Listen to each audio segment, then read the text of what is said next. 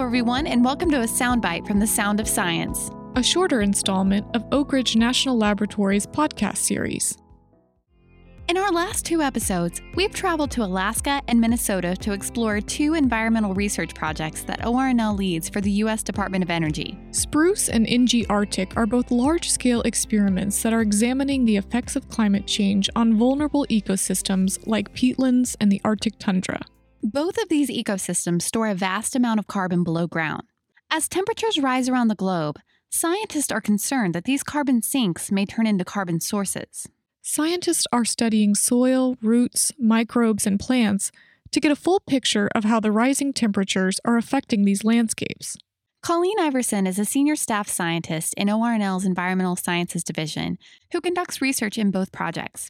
She studies the plant roots growing in these unique ecosystems. So the things that I'm particularly interested in are sort of the hidden world beneath our feet, what's happening with the tangling of plant roots with the surrounding soil, and in particular because soil stores twice as much carbon as what's in the atmosphere. And so we really would like to understand how long that carbon will stay in the soil and, whether or not it will be released back to the atmosphere as carbon dioxide or methane. And roots play a really important role in contributing to the accumulation of carbon in the soil. And they're also so important to keep alive those towering trees because they do all the work. They take up the water and the nutrients for the plant.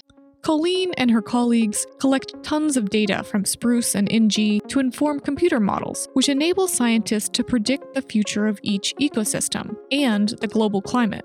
Of course, spruce and NG only represent two distinct places, and scientists want to understand these effects around the world. But to do that, you need good data to inform the models. Colleen found the data were particularly lacking when it came to factoring in roots to climate change scenarios. One of the first things I wanted to understand in these models that encompass the entirety of the land surface and project 100 years into the future, how are they representing what's happening below ground? How are they representing the interface between plants and the soils, which is roots? And in some cases, I found model representation of roots to be coarse. In some cases, the modelers told me they were implied, which I didn't appreciate.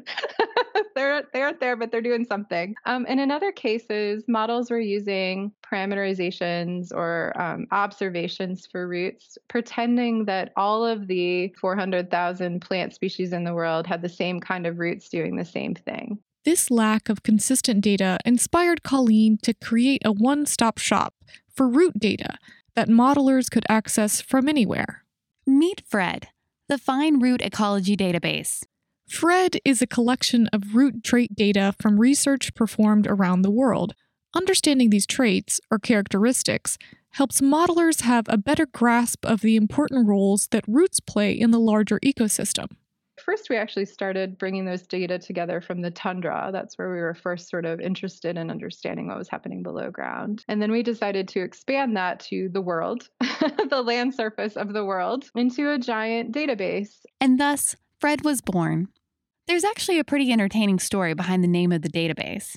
And the interns wanted to name this new database the Fantastic Root Ecology Database, or FRED, but we wanted to publish a paper about it, and we did not think that the reviewers would appreciate us telling them it was fantastic. So we decided to rename it the Fine Root Ecology Database because fine roots are narrower than 2 millimeters in diameter, narrower than this cord that's connecting my headphones to my computer. And those are the roots that are doing the work of acquisition of water and nutrients for the plants. So where does all this information come from? We bring in data in a lot of different ways. We have awesome interns who work with us who go to the literature that's already published to bring together the root traits there. So it's kind of all in one place instead of in a lot of disparate papers. But we also have researchers who will contribute data to us. It could be either you missed this paper that I wrote and it's amazing, can it go into FRED? Or it can be, here are some data that we haven't published yet, but we want people to be able to use them either for comparing to their own data that they're collecting or for modelers to use to be able to better represent this type of plant in their model. So there are lots of different ways that data gets into FRED.